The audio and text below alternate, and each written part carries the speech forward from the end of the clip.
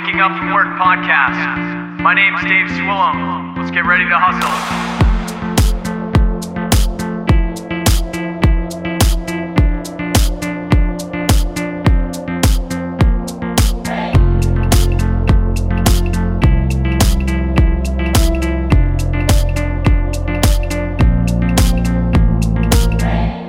Yo, what up?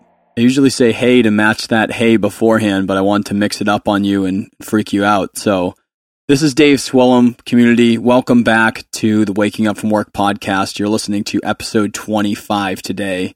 First off, I want to just kick this off with a big thank you. We just hit 1,500 downloads, which for me is a big deal. We're at 20 reviews. I really appreciate everyone who's been hanging out with me.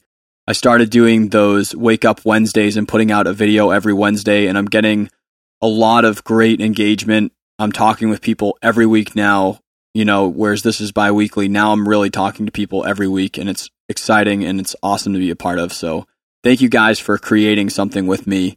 It's such a pleasure to do this with you and to learn and talk with you about everything. So today's going to be cool. Last episode, we talked about information that I learned from a really big corporate thinker that I wanted to share with you folks. And I thought he had some really great points and things that he learned. And I kind of talked about hey, these are the pros about corporate stuff. And now it's, for me going down to working in a really, really small business from a huge corporation. And from that to this episode, we actually talk about a real contrast here. And I thought it was interesting to put these back to back. Today we talk to Jennifer Rock and Michael Voss, actually out of Minneapolis. So that's kind of fun. And they've worked in the corporate way, way high up in being the communications for Best Buy's world headquarters, the place. And they have now a communications company called Rock.Voss Communications, doing what they were doing before, but doing it for themselves. And they kind of talk about why that happened. So they worked corporate jobs over 20 years, and they have a lot of things to talk about where they're saying, the pros and the cons, what happened and what's happening now. And it's really interesting to hear the contrast from people who have truly lived corporate for 20, 25 years and then are truly living their own side hustle as their business now for the past 12 years. And they wrote 2 books actually authored as business fiction, which is really cool because they bring out so many characters and ways of discussion that are very, very real to the mundane life that some of us live. And they bring those characters out in a way that you really feel like you experience the person that you know in the office, which is why I like that it's a fictional business book versus a factual, which I read a ton of, and I love those. So today we talk about kind of what sucks about corporate, what's good about it if that's your deal, and then just the middle ground of do whatever the hell you want to do, but just be self-aware enough to know what you do and don't like and what's shitty and not shitty about your life in that situation. Is it something that I need to get out of, or am I in the right spot and I just got to mix it up a little, and how can I do that? So this episode, we went over a lot about that. Once again, thank you for tuning in. Thank you for the reviews. You guys are the bomb diggity. And I know no one uses that phrase, so sorry about that, but it is what it is. Thanks. So, welcome to episode 25 of the Waking Up From Work podcast. I've got Rock.Voss Communications, also known as Jennifer Rock and Michael Voss, also known as the authors for Operation Clusterfuck. And BS Incorporated is a precursor to that, if I'm not wrong. Right? That is correct. Yes. Operation Clusterfuck is the sequel to BS Incorporated. Cool. Okay. So for those of you that don't know them, and you may not because we're all New Hampshire folk here, they are coming live from Minneapolis or outside Minneapolis to hang out with us today. So we're starting to hang out with people around the country, which is the best part about technology. And these guys, I haven't read through a ton of your book because Kelsey, and the reason why it took so long is Kelsey sent it to me in the middle of selling my house, buying a house across the country, doing all this other changes. So I'm reading the rest of this after our interview and I'll email you back. But I read the first couple chapters of it. And I guess the idea of it for me is something I'm really intrigued by, because for those of you who haven't checked out their book yet, It's basically a business communication structure novel, though. It's like a fictional novel, but these folks here have been in the corporate setting and worked in, high up in a large corporation for a long time.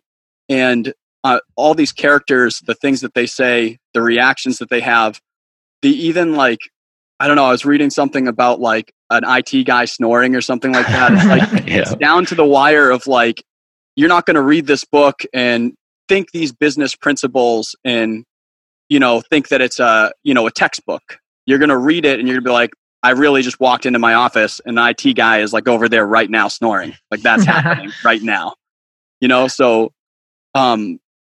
I got hit up by who is Kelsey? Someone that works with you guys? Kelsey's our publicist. Oh, wonderful. So I got hit up by her and she sent out the first book. It got lost in transit. She sent out the second book and it got to me. And I really wanted to have you guys on today because our topics align together pretty well. Like this is the Waking Up From Work podcast. And what we talk about is not so much that you need to get out of corporate life, even though if that's what you want to do it. We talk about do your passion, right? And so like what I got from this book, and I've listened to a couple podcasts you guys have been on, your podcast people, and you bring up this point about like, listen, like we did corporate for a long time and we got out of corporate and we made that decision and there's pros and cons on both sides of it. But ultimately, if you're happy at your corporate job, stay at your corporate job, and that's awesome. And do things to improve it there, or work on communications and different things in the building to make it better. If you don't want to be, and you feel that it's Operation Clusterfuck, then get out of there, go do something, or go start on your own. Exactly, and both our books and I think our career stories lend themselves exactly to that. Too often, we allow ourselves to sleepwalk through our careers or our lives, thinking this is the only thing we can do and the only way we can do it. And both with our careers, Jennifer and I worked the corporate grind for many, many years, and there were some amazing parts of it, things about it that we loved. Absolutely. But we always wanted to try and write a book. And so we just positioned ourselves over the course really of 6 years before, from idea stage until we actually published our first book, and transitioned our way out of the corporate life to start a consulting firm and finish our novel. And again, that's not the path for everyone, but our story, just like yours, is make sure you're doing whatever you're doing with eyes wide open and making good choices for yourself, for your family, for your career, for your personal life, all the way along. Just have your eyes wide open and make sure we have limited time in each and every day, and we have limited time on this earth. So take full advantage of it.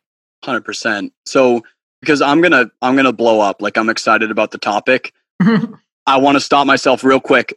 I gave you guys a brief intro. Do you want to just walk my listeners through, like, who are you folks? What's your story? They can get it from understanding characters and things from the books, but like, who are Jennifer Rock, Michael Voss, and what's the deal here? How did you come to be and where are you at?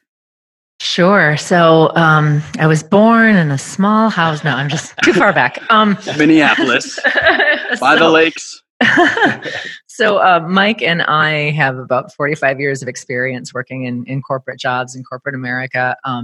We both grew up separately, miles and miles apart, wanting to be writers, and both found ourselves in communications-related careers our entire career. So advertising, public relations, that kind of thing. So our paths crossed at Best Buy headquarters, which is here in Minneapolis, where we worked together for about 12 years. We had very big jobs in this very big company where, we were the head of communications, worked closely with executives. We got some very interesting stories and characters in our heads from being behind closed doors on private jets, right? Private jets on board of directors meetings, things that a lot of people aren't privy to, and a lot of things that, it was our job to keep these stories out of the headlines in the hallways, basically. But we took notes. We took lots of notes throughout our careers, right? And so we just got to a point. Go ahead. People are normal people, but then Mm-hmm. they're obviously, most of them are very intelligent and they're under these insane constraints doing big movements. And you just have to think about all of those things that I just said. And then what do you think happens with normal people, but are doing extraordinary things all over the place. There's just got to be stories to tell. There have to be, right? Yeah, and we had a lot of them. So, right. It was, you mentioned, the very first scenes in Operation Cluster Puck with the horrible meeting where the IT guy is snoring in the corner. That was absolutely a soul crushing meeting that Mike and I attended. True story. And it was actually the impetus for us to escape. We went to a bar patio. We started trading stories of the things that we had seen. Yep. And we absolutely said, I'm out. This is unproductive. And we realized we didn't even actually know each other all that well at that point. And we realized that we both had this dream of writing a book, and we had so many good things, so many interesting stories to tell from the corporate experience, and said, you know what, if not us, who? I mean, let's do this. And so 2 books later, we have told some pretty interesting tales. Like you said, we could have written a nonfiction book, but those are boring. And we decided, let's go the novel route, and let's create some characters and some situations that people can commiserate with, people can identify with, or be so happy that they escaped the corporate experience altogether. So I remember that. Yeah, right. Exactly. Or I know that guy. I literally talked to him yesterday, that exact person. Right? Yeah. Exactly. And we hear that a lot. People say, it's like you snuck into my company, watched what I do every day, and then wrote a book about it. So and that's the best compliment we can get, because that's what we're shooting for. We want to represent what it's really like. The great parts, the terrible, soul crushing, stressful parts, and the hilarious, absurd moments that, just happen when you have a bunch of people together in a highly stressful situation. They just have to. Yeah. That's what I like about it, is a lot of times when I'm reading through, it's very full of not one descriptor, but you go another 3 or 4 descriptors in until you picture that person. And that's what's cool about it being fictional versus being don't get me wrong, I read a lot of mindset and business and things that get me rah and or ideas of marketing or all these things, but those things are more of an idea or a way of function, whereas this book it still incorporates that, but I like that it's real people, that you basically overlay who it is that you think of, because you've it's descriptive in that way. Well, thank you for that, because we did put a lot of effort into making sure that our characters seemed real, and they're 3-dimensional, and you get to know those people and you root for them or you root against them, depending on what role they play in the story. But, as Jennifer said, we toggled between the idea of a nonfiction story with a bunch of lessons, and there are great books out there like that. Absolutely. But stories really connect people, and stories really get, tap into a person's deeper thinking. And that's what we wanted to do, is to tell a story that again, my personal frame of reference going in, and again, this is going to age me, but I thought of our first book as Fast Times at Ridgemont High in a business setting. It's going to make you laugh. You're going to see all kinds of zany characters, but you're going to care about what happens to them before the story's done. Cool. Yeah, it's interesting because literally last episode, and this will kind of explain me as a person. So last episode, we did a solo episode of, I interviewed for my MBA to finish it off. I had to interview a strategic leader in an organization. So I went to this huge company. I went in and I did an interview with a very, very important person, top 4, this is the guy, right? Yeah. And I got strategy from him, and I shared it on the last one because I believe that there are things that those companies do to be successful that make them that successful. They're not jokes. They're doing insanely smart things at these companies to be able to function on the level that they do. And I took those and broke it down. But then I wanted to do this one right next to it in contrast to also, it's funny that you're here at this time in the podcast. I went in the last year from working a corporate job, not 45 years, not 40 years, but 5 years was my, I'm good. I'm all set. But I worked 5 years in a really, really corporate setting. And also you noted Best Buy, but I know you're head in the Best Buy tower or wherever you're at, but I worked for Verizon. So you're working in that retail to feel the pressure of margins for their pricing structure. I understand that there's got to be pressures that I'm not aware of in the books that change the way that they function. But I went from that, and now I work at a super small business. There's 6 of us, and they had no marketing, sales, or any other things. And I'm that guy. I'm like, marketing, sales. I'll go drop off a truck. I'll go pack it up. I'll go run. We do like AV for corporations, ironically enough. I'll go run an event. I'll go take pictures. I'm all over the place. And I have seen the contrast because it's so contrasting with how those things work. And there's good things and bad things on both sides. And that's really why I wanted you guys to like take that point home, to be like, listen, I'm not going to tell you what to do with what it is that you want to do. Just decide on the things that you're not cool with and that you're cool with. And you have to find out somewhere in there, like where you're supposed to be at. There's an answer, Yeah, absolutely. And, that's a pretty important theme in Operation Clusterfuck is, we wanted to really explore our characters' careers and the decisions that they've made. And our main character, Will, that's something that it's kind of an epiphany he has in the book, where he realizes that every position he's ever had in his career has just happened to him. He hasn't actually pursued what he wants. Promotions are just given to him, and that's awesome. But he's never really been in control of his own career. And there's a point that the character says, no company ever says, here's exactly the work-life balance that you deserve and I'm going to give you. Because if you ask a company to choose for you, the company will always choose itself. That's what they're designed to do. So you have to take control of your own career and your life and decide what that balance is. And if you decide that you want to work 90 hours a week for a $45 billion company, hell yeah, go for it. Do it. Awesome. Yep. And some people really thrive. I loved the big corporate environment for a lot of years. I mean, I was good at it. I was good at cutting through the bureaucracy. I was good at the strategic thinking that it took. And I wanted to get a seat at the table, and I did. And it was awesome. And it made me feel valued and wonderful. But I also worked in a small company that had, 40 people in it. And that was awesome in a whole different light, right? I mean, for sure. There's very little approvals. You do your own thing. You wear 14 hats instead of one. And, again, I think if you read our book and you kind of get into the head of the character Will, I hope what people take from that. And again, it's not a serious book. It's funny and it's zany, but I hope that underlying theme sticks out for people, where it's like, you have a choice. We all have a choice. Take stock and decide, am I happy in this environment, or, do I want the small company, or do I want a bigger company? And that's all we're saying, is that, you make choices, and it's best that you make those choices for yourself and not let a company make those choices for you. Absolutely. Yeah. It's super easy to just,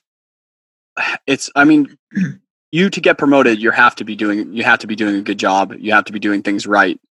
But it's super easy to just get like promoted like 2 or 3 times, and then all of a sudden like be like, whoa, what's going on right now? Like, right. you just get, it's just so fast paced, and there's so much less time to think about those choices and options when you're fast paced in the office, and then you get out and you're tired. It's just that simple.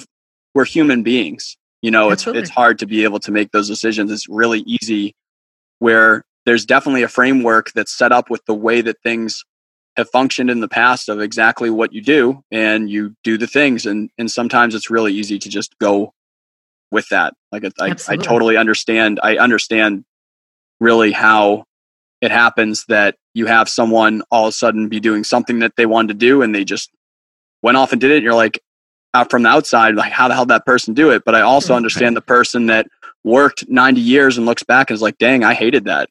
I really hated that. And you're like, I get it. I get both sides of how it happens.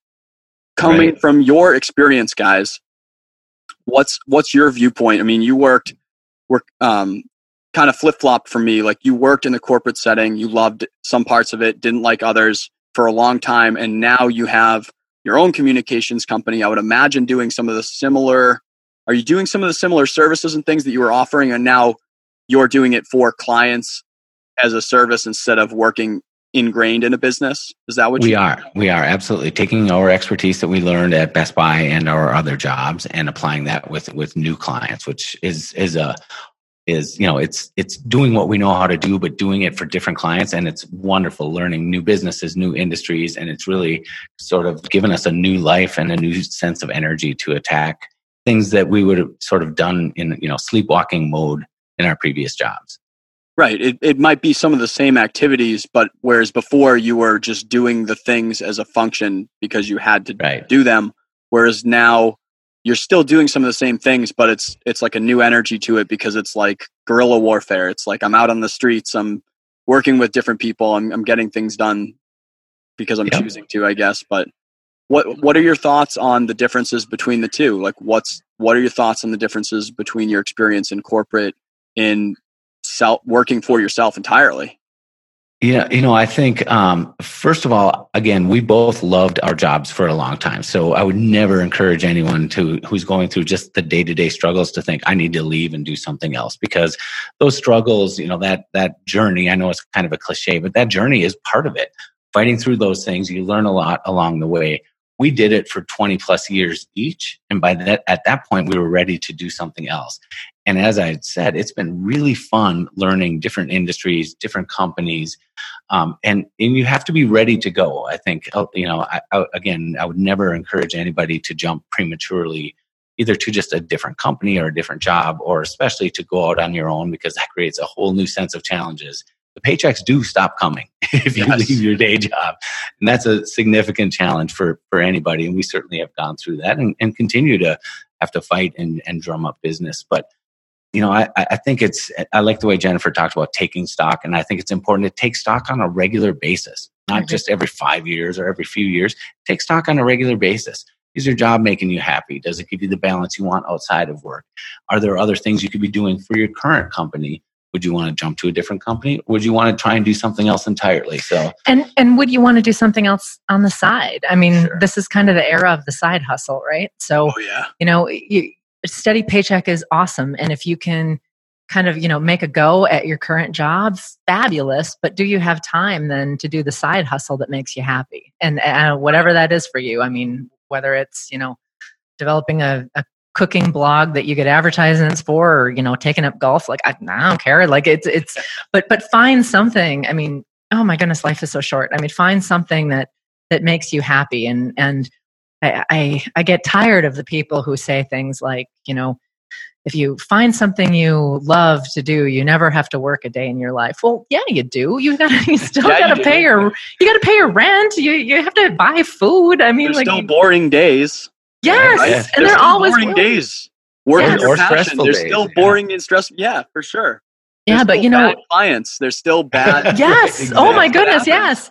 But I got to a point in my corporate job where it's absolutely true that I slept with the phone in my hand because the 3 a.m. call would come. Like we were the first call when something went down, when a hurricane took out a store, or a scandal happened, or something, or an executive decided to leave, and that's a really stressful job. And about a year after I had quit that job, I went to the doctor. It was a regular annual checkup kind of thing, and she did like the cholesterol and the weight and all those normal blood pressure.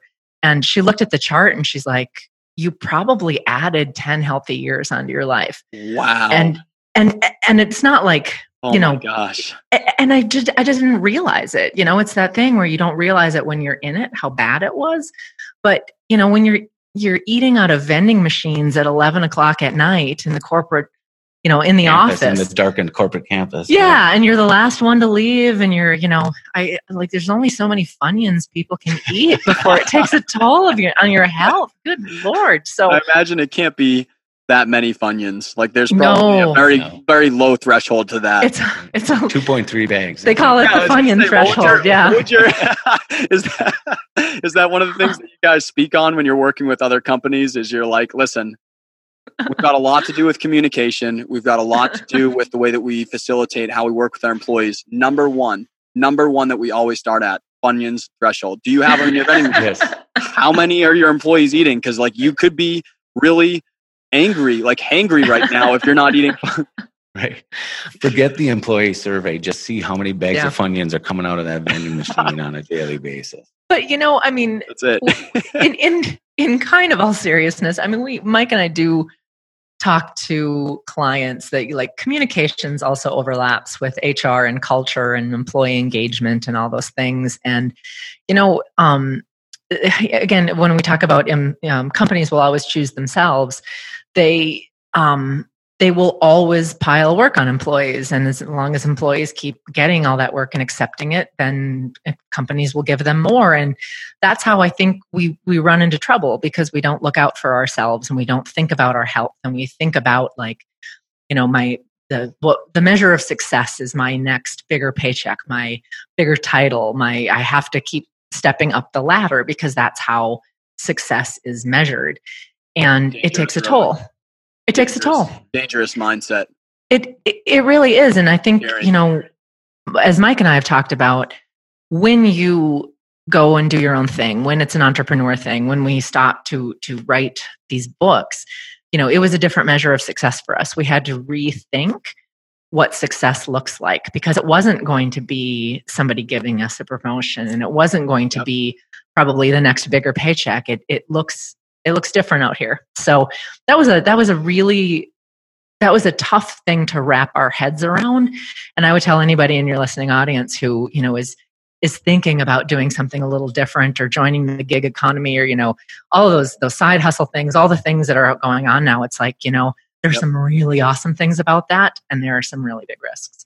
Well, like on that note, like you can see my bedroom right now, like in this camera. For you folks, because you might not know, but my listeners have kind of like in episodes I'm popping out like, hey, this is where I'm at. My wife got into vet school like at a blink of an eye. And the way that we're trying to work it out is I have a side hustle that I'm really working towards, cultivating in this area that it really dictates that I can't leave. But for her to be down there, we couldn't have our house. So it's like I went the traditional path. I came out of school. I got a high paying job. I got promoted a couple times. We got a house. We got married. I did the things. But right now, she's down in Tennessee at college. I'm up here. I'm back in a bedroom. I'm back, and it's like I'm not in my parents' home. I'm at least. All right. So I've got that up on people, but it's like this right now, this is my success. Right. Yeah. Right. When you're changing your success, I didn't get promoted. Some people would think I'm going down.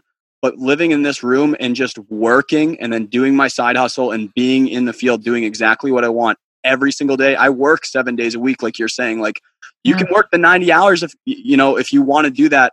I like to work. I just like to work doing things that I want to do. So my success is living in this bedroom back in my hometown, because that's what I like to do. So it's like if your version of success is whatever it is that makes you happy, instead of monetarily or toys that we have in our backyard or our house or anything like that, it's just so much easier to live. Like it's just such there's so much less pressure when you're like living that way, that I'm happy that can be success now. It really Absolutely. can. Absolutely.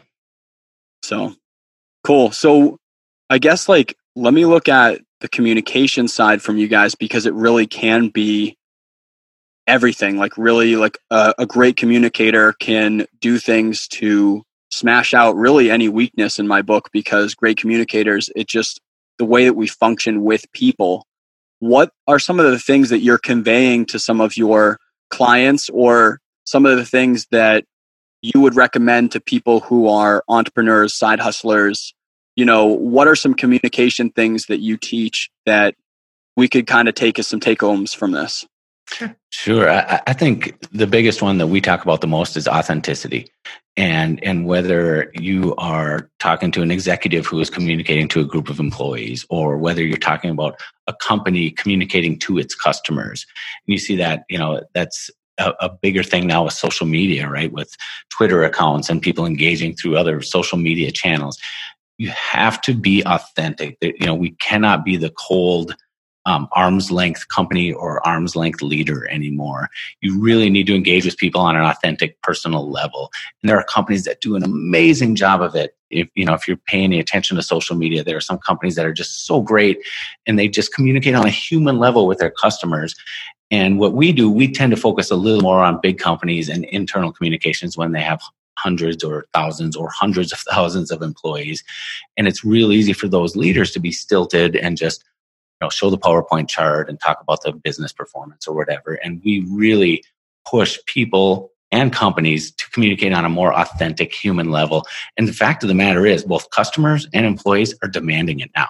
If you treat them like just the whitewashed herd of people and you just treat everybody the same and you talk to them in a stilted manner, they'll go somewhere else, whether as a customer or an employee. So I think that's probably the biggest thing we push. Yeah, totally. And absolutely. And then I think, yeah, it's just it's so funny. I mean, we've been talking about this a lot, actually, that as technology, the rise of technology has made some parts of communication so much easier across time zones, across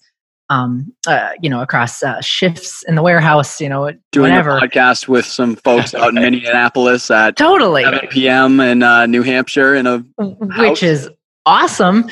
But on the other hand, there has really been a wonderful return to that humanness. Like Mike was talking about authenticity. There is no replacement for face-to-face communication. And sometimes it's impossible, like when you're in New Hampshire and we're in Minneapolis. But I think a lot of companies over-indexed. They swung the pendulum way over to let's never look at each other again and let's just present at each other and have technology.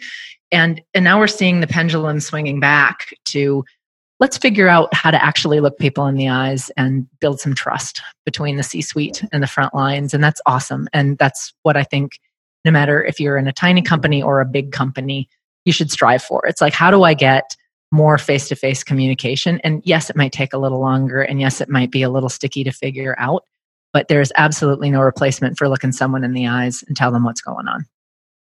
Absolutely. I think that you pretty much hit the nail on the head. Like, I think technology came in and it's now moving so much faster than we anticipated when it really came in strong.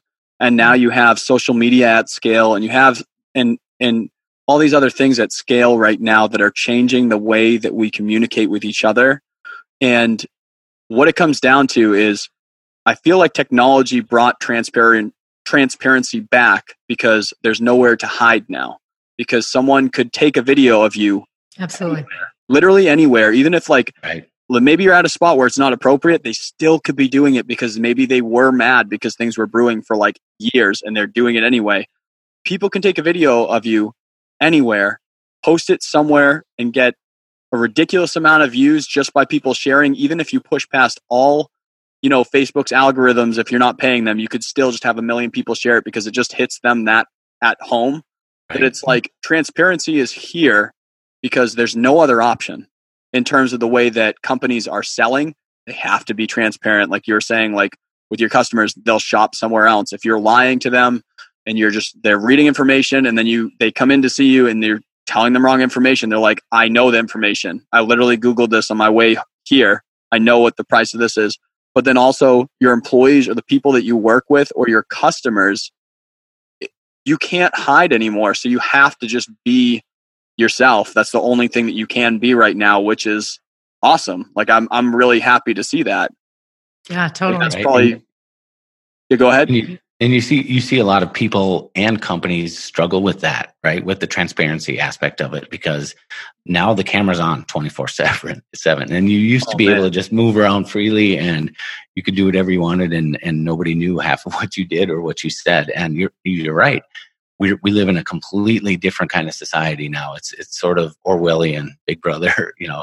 Someone's watching all the time. It's not necessarily the government, but someone's watching all the time. And someone. Yeah. And people struggle with that and companies struggle with that. And the ones who can get in front of it and the ones who have good, solid values and integrity to begin with are the ones who are going to be able to move on through that without having any reputational damage done. Yeah. And, you bring up a good point about the employees are always, they're always texting. They always have the, phone in their hands and things. And so you can't be that company, that old-timey company that used to say how great they treated their employees, and then inside the company they were treating their employees poorly, because employees will go out to social media and show how poorly you're treating them. Whine about and be mad about it. Yeah, and be mad about it. And so we have always been big believers in having that conversation with your employees first. Let's keep it in-house. Let's let's have those tough conversations with employees. Let's have the town halls where you have people complain to the CEO space, like deal with it inside the company, or the employees will surely go outside and deal with it. And that's how you lose customers. That's how you lose present employees. That's how you lose future employees. So this is a whole new era of honesty. And it's a really, really good thing. It's good for companies. It's good for leaders. It's good for employees. You have to embrace it. You can't fight it. I remember a moment where like it's still stuck with me today, where it was just a conversation. It was just like a passing conversation when you walk by someone in the hall. And it was with someone that was higher up in the company. And we were just having some type of conversation saying like, oh, you could do this thing and you could make more money. And I was like, I don't want to do that thing. And they're like, oh, well, why would you not want to do that thing? I was like, oh, because then I would like really have to be on my phone like way later hours than I thought, like when I'm back home and I'm hanging out with people and I'm cooking and I'm doing things. And I really just want to, when I leave work, I feel like I have a good amount of responsibility right now, and I don't want all of my life to have that communication just popping in everywhere. And he's like, but you get paid like $40,000 more. I was like, I would, whenever I would pay $40,000 to not do the thing, then I don't do it. You know what I mean? Like I just don't do it. And we just sat there at each other and we basically stopped talking because both of us were like, but you get paid $40,000 more. And I was like, but I don't want to deal with that shit. But and it was just like we stopped talking. We like looked at each other and we're like, we have different mindsets entirely. We literally are never going to agree on this. Right. You're and motivated by different things. Yeah. Oh, such a clash in like the old school and the new school. I don't know if I think new school or not, but that was like such a clash and perspectives of why we would do those things. That's like to your point, you know? Yeah, that's funny. Too funny. So like when you're running into a business, like I remember, I think I listened to a podcast with you today saying, or maybe I read it somewhere. I kind of like blitzed through your stuff this morning. Yeah. One of you said like, please God, not another PowerPoint. Like something like that. Like just you can do whatever you want. You literally drive a car in someone's house. Just don't do another PowerPoint, please. Like don't do that. Like, yeah, I think that was me. Yeah, I think it was me. That's another thing with communications we see a lot is the crutches, right? PowerPoint is a huge crutch for people. It's a great tool. Don't get me wrong. We use it.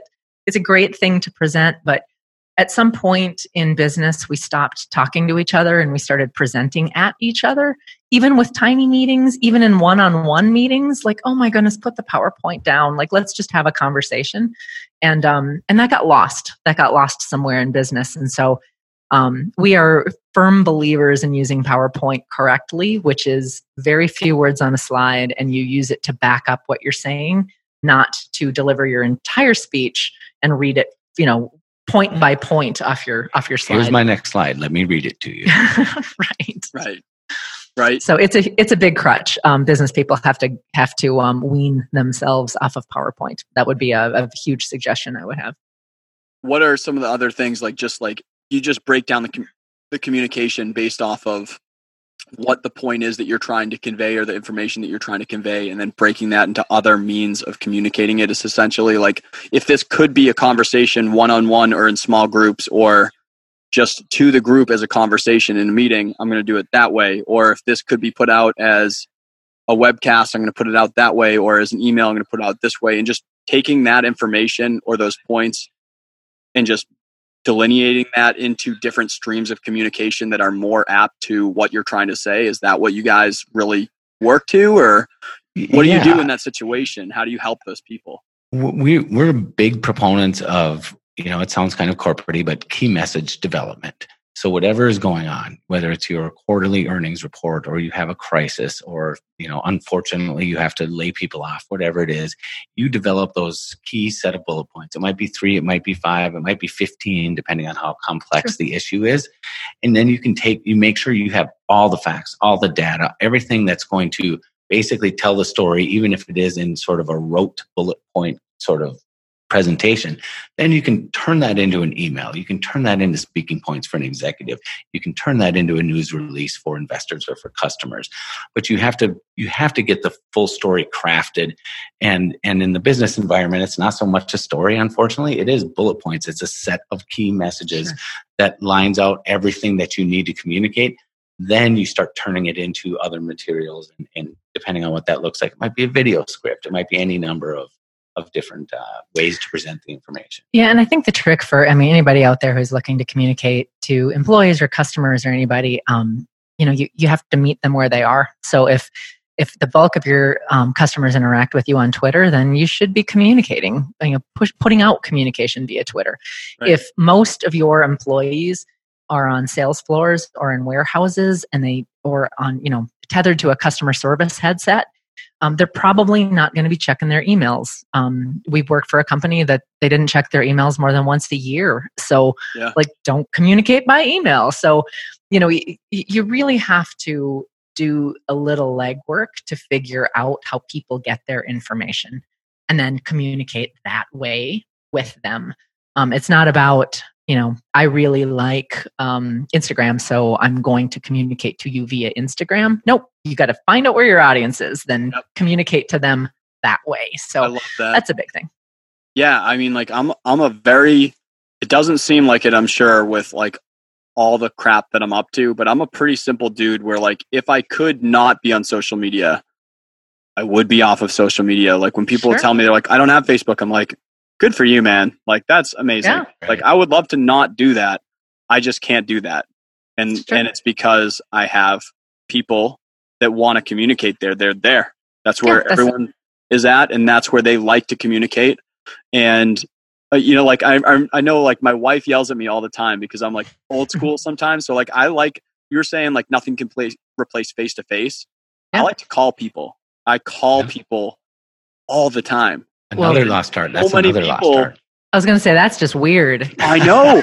I know. I call people and they're like, you use your phone. You use your phone for conversations. How does that even work? I actually carry a rotary phone around with me. No, but it's a lost art. It really is. And people, some people get mad flat out. Some people are like, I'm at work, dude. Like, what are you doing right now? I'm like, oh, I would have left a voicemail if you were at work. That's what I would. You don't need to pick up. Yeah. Texting me right now. Or like some people think that you're like harmed because they're like, what's up? Like, what's going on right now? I'm like, I just want to see if you want to come watch the Patriots game with me. I don't know. And so, I don't know. It's interesting because it's just, it's so personal the way that you communicate, but you have to be where your people are. You're going to meet people where they want to be met, or else you're not working right. So that's cool. The other week I always ask questions to my audience. I say, based off of what you know about me, what are things that I can answer for you, or I can tell you my spiel on it or anything? Because every Wednesday I put like a quick little video out and answer stuff, or I go over stuff, or I rant sometimes too. I'm good at that. Sure. And one of them asked me about complacency, and I already did my own spiel, my own shtick on like what I thought can help with complacency. But you folks being on both sides of the fence, being in spots in your company where you're like, I'm so happy with this, and being in spots in it where you're like, I'm fried right now. Like I can't do this. Do you have any tips for people where maybe their plan is to get out of their business or where they're working at, but it just takes time in that plan, right? It might take 6 years to get out of that company if you're saving, if you're eating debt away, if you're building the business, whatever it may be that's doing that. Do you have tips for people that I feel so complacent right now? I feel so burnt out, where they can at least figure out different options for them. What would you say to someone? They're like, I'm so complacent. How do you break that down? Yeah, I received some really good advice from a colleague of mine, and he had a term for it, which of course escapes me at the moment. But, big changes can seem really daunting, and they can paralyze us. And so I think the key is to take a little step, either every day, every week, every month, whatever it is, map out where you want to be, sort of back into it, and break it into really little, easy to do steps. You know what? If you need to network because you have no idea where you might want to work next, say you're going to network with one person each month, right? Or if you need to brush up on your skills, or you need to re-up with some sort of, your CPA has expired or whatever it is, something like that. Just break those things down into little steps so you can start to see the progress and work toward it.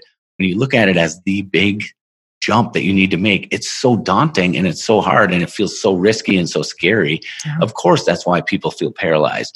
Break it down, little steps, and you'll feel better about your day job, and you'll feel better that you're moving towards something. Totally. You don't have to put a timeline on it. You don't have to put a goal on the end of it, but just start taking little steps towards something different. And that movement, even if it's not in the perfectly right direction, it's like riding a bike, just start moving that bike forward. Right. And then I think it'll make it feel less daunting, less risky. That's great advice. That's awesome, Michael. Yeah, that little bursts of like fulfillment, or little bursts of like literally just movement, like you were saying, like something is different in my office today. Right. Something is. It's different than something's different on my wall today. Like it's just something that's changing. Something. Right. Because things have to change because we're just too complex with the way that we think to allow it to like just be exactly how it is and just on cruise control for this is exactly the thing. Totally. I think I gave people like two things that I had, because I was saying like even like now, like I'm enjoying what I'm doing every day. I can still get complacent because you just get complacent if you don't mix it up. So one thing I do is like I invest somehow in myself so that way I feel good about something that I'm doing, even if it's outside of work. I had like a course. I was like $300, and I was like, I have so many things I have to spend on. I have debt that I have things I need to spend money on. But I bought the course, and by like, I'm not even talking to people really about it because not as many of my friends are into that course. But by doing that, having that investment, you just walk into work differently because you feel it. Yeah. Think about it. And it gives you something to look forward to. Or also like, say it's work related, because I was a big advocate for like, I didn't love my last job, but I did the absolute best that I possibly could at that job every day because I just believe that. And the way that I would do it on days where I'm like, I don't like this, I'm not passionate about it, is I would set challenges that were things that I was either uncomfortable to do or things that I didn't really want to do. And I would have them in actual time frames where like, like, cause I was doing sales, it'd be like, I don't want to do these cold calls. All right. By noon, I have to rip out 100 cold calls, or I have to go jump in a lake, or, you know what I mean? Like something like that. Have to do it.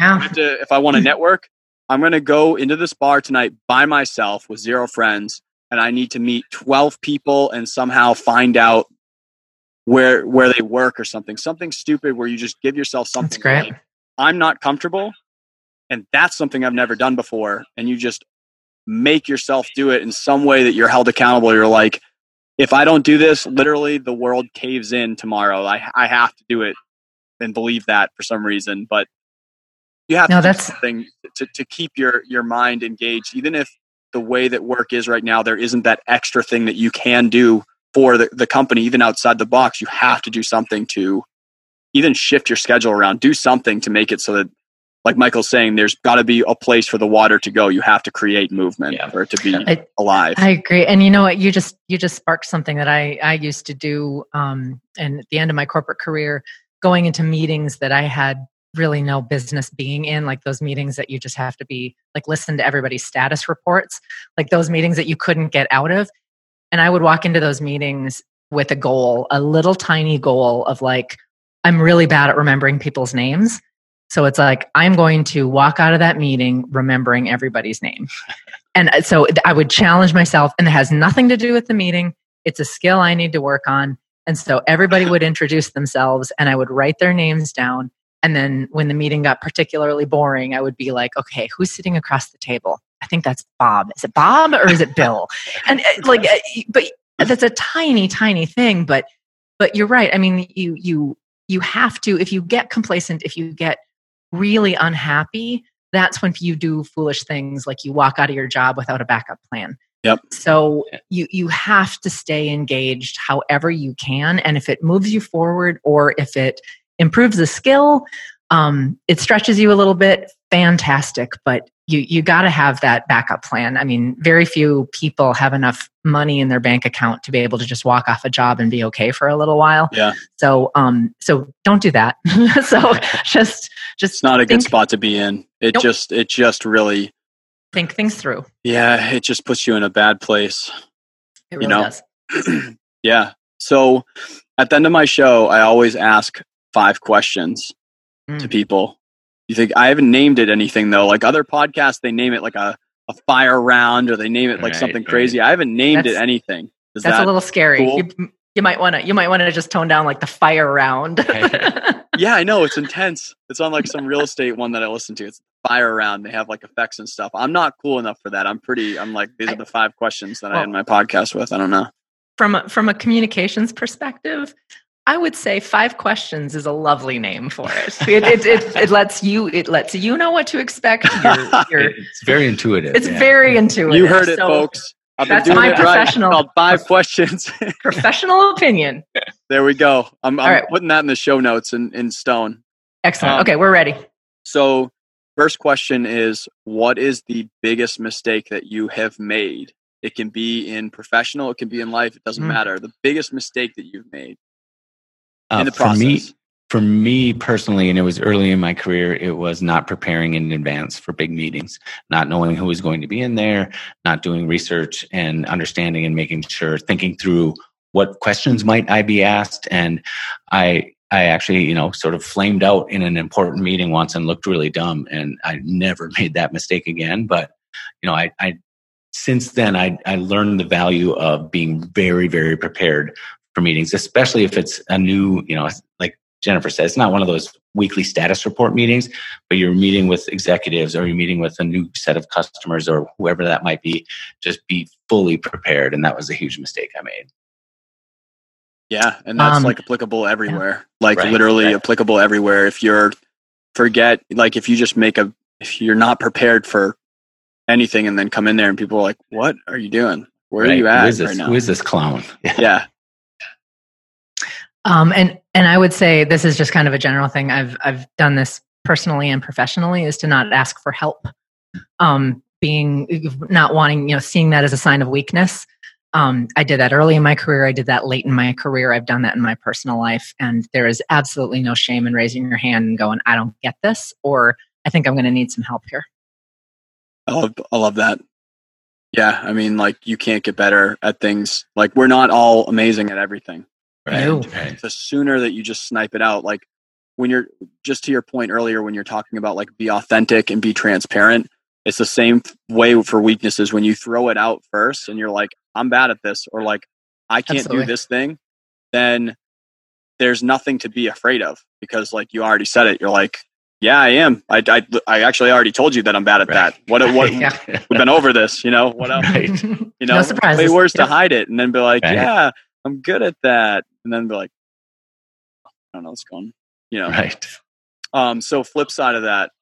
And this one, for whatever reason, can be harder for people because we kind of like do it and then move on. What's the best thing that you guys have done ever? Oh, quitting my corporate job. Absolutely. Quitting my corporate job. Best thing I ever did. It really was. I mean, I wouldn't be sitting here with 2 published books that are critically acclaimed and well-reviewed that people enjoy without taking that risk. And it was an immense risk, and I don't regret 1 second of it. Awesome. So I'll go just, a little bit more broad than that. I think the best thing I ever did was to really work hard on myself at having better self-awareness. I was a person who thought I knew more than I did and would speak up because I heard other people speaking up, but I maybe didn't know what I was talking about. And like I said, I had some big bumps in the road, some embarrassing scenarios early in my career because I didn't slow down and look at what I was not good at. And to me, it's not so much about fixing that as it is maybe finding other people who are good at those kinds of things. And as Jennifer said, asking for help in those areas. But really forcing myself to develop self-awareness and humbling myself a little bit is probably the biggest thing for me. Awesome. Self-awareness is like pretty much the key to everything, I think. Like, I always talk to people about like be able to go to your like town or family barbecue and say what it is that you want, that exactly what you want to do and what you're doing right now, be able to say that and not think about like, oh, well, these people close to me, like, what are they going to think if I tell them I'm doing this thing, or if I'm dating this person, or I'm going to this school, or I'm doing this job, or like be able to go to a barbecue and anyone at that barbecue literally comes up to you and says, what's up with you? And you say everything that you like and is on your mind and you do, and you have no hesitation at all for you saying any of those things. And that means that you kind of landed in that spot where like, I'm super comfortable with who I am because I just said anything that I wanted to say to people that mean an unreal, close, intimate part of me that have known me forever. I just said it and I have no hesitations, no regrets. That's great. Love it. Huge. Okay. So besides your book, right?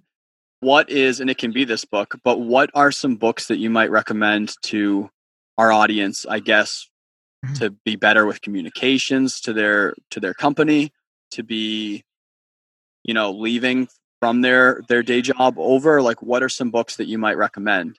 I'll have your book in the show notes for anyone that wants to check out this book. This will be in the show notes and some links to their communication site so you can check out what Michael and Jennifer are up to. Yeah, for me, a really life and career changing book was Now Discover Your Strengths by Marcus Buckingham and another gentleman whose name I can't remember. They are researchers at Gallup. And they wrote, their first book was First Break All the Rules, and then it was Now Discover Your Strengths.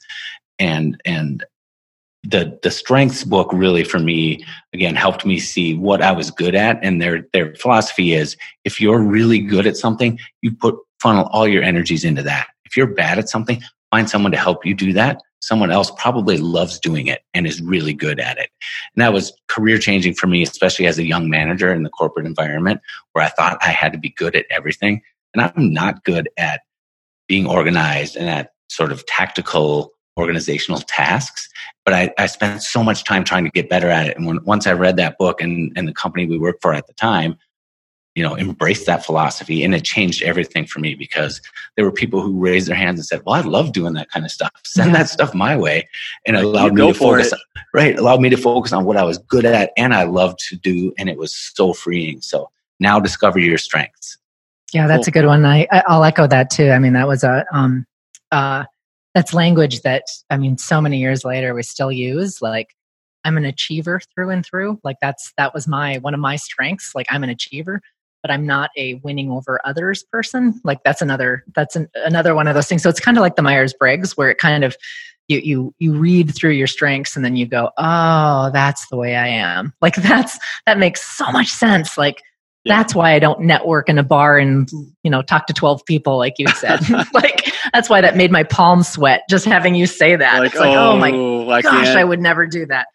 No, that's a good one. And what was I'm struggling to remember the name of the book about putting your leadership team first. Oh, the 5. Was it the 5 dysfunctions of a team? That's it. I couldn't remember the one word. 5 dysfunctions of a team. Yeah, and it's more like it's kind of more like a parable. It's walks you through kind of a fictional team of leaders. Yeah, and so it really talks about how groups of people work together, sometimes well and sometimes not so well. But it kind of puts you in a spot of thinking about your part in a team, no matter what your role is, because everyone's part of a team. And I think that's another really good one that kind of, you know, what Mike described as a book very much about an individual. And this book is very much about the team environment. Very cool. Okay. Both of those sound like really good recommendations. Thank you. Yeah. Sure. I usually ask this at the beginning, so I mixed it up a little bit. I tried to not be complacent. What made you guys pursue what you're doing right now in a serious way? So like what really was the thing where you're like, hey, we should write this book and I want to be a writer and I want to leave this job? Like, what was the thing where you're like, actually, I'm going to write a book and I'm going to leave my job? Like, what did it?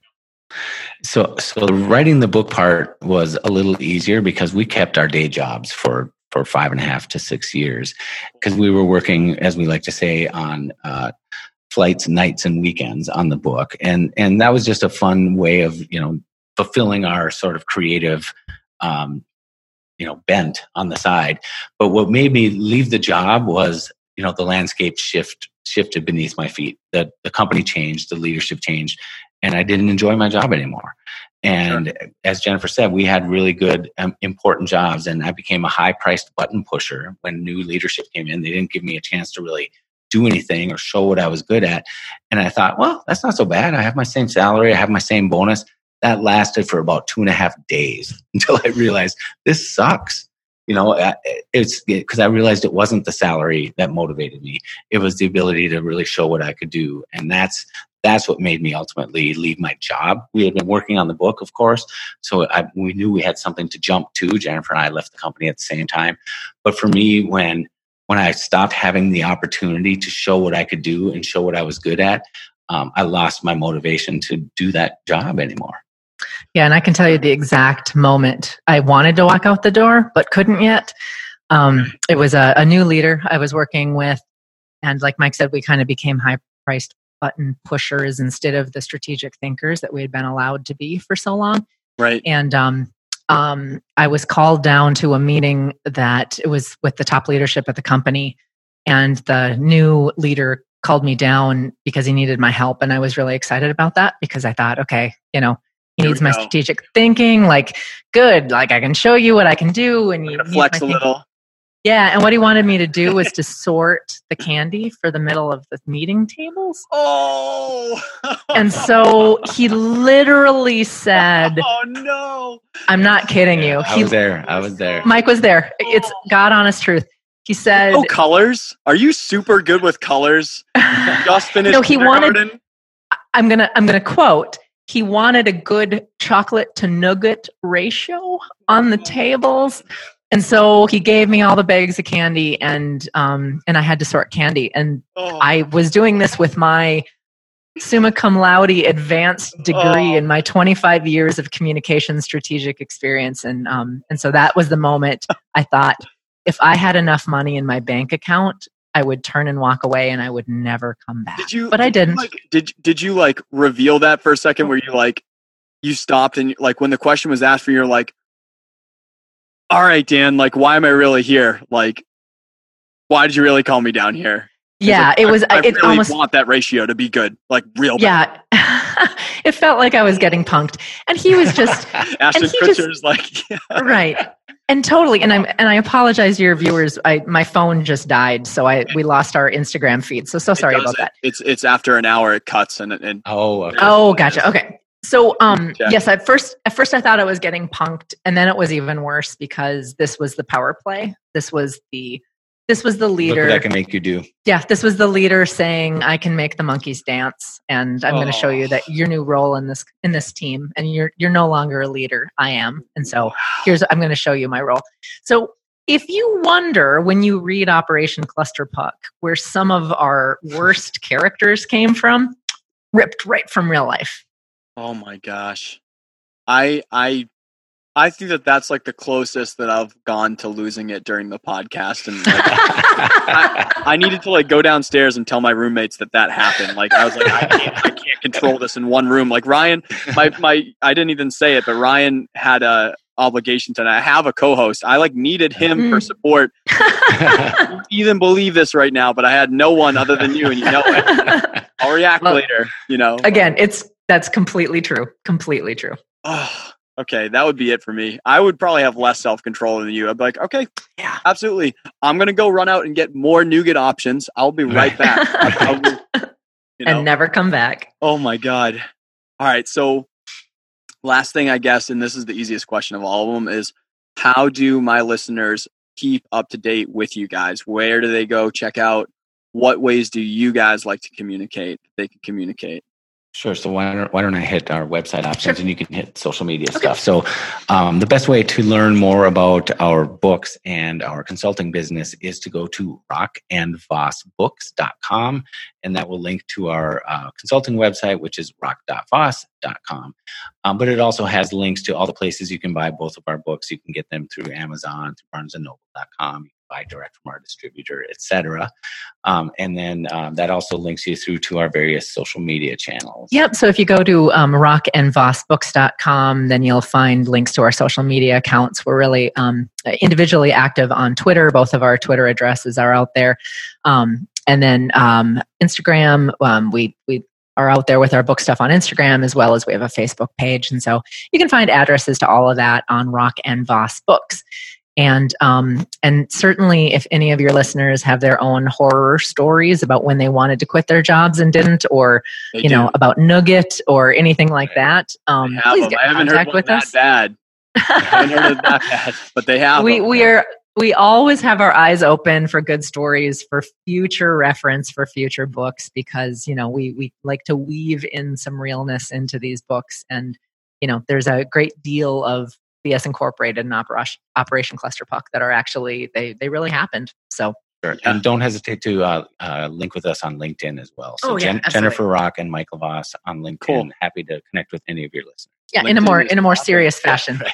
LinkedIn is popping right now. People are really actually engaging, which is really cool to see. Yeah. Because you're right. It's just a different place to be at, and it's cool. So awesome. Well, thank you guys for joining me from Minneapolis for episode 25 of the Waking Up from Work podcast. Well, thank you for having us. This was so much fun. Yeah, great conversation. Loved it. All right, guys, there you go. That's episode 25 of the Waking Up from Work podcast. Thank you for sticking around to hear the rest of this episode. Thank you for accepting or not accepting that this podcast was late because I got back from seeing Meg in Tennessee at like 2 a.m. and I just couldn't hoof it through for you guys to get it to you Monday morning. So thank you for accepting my flaws.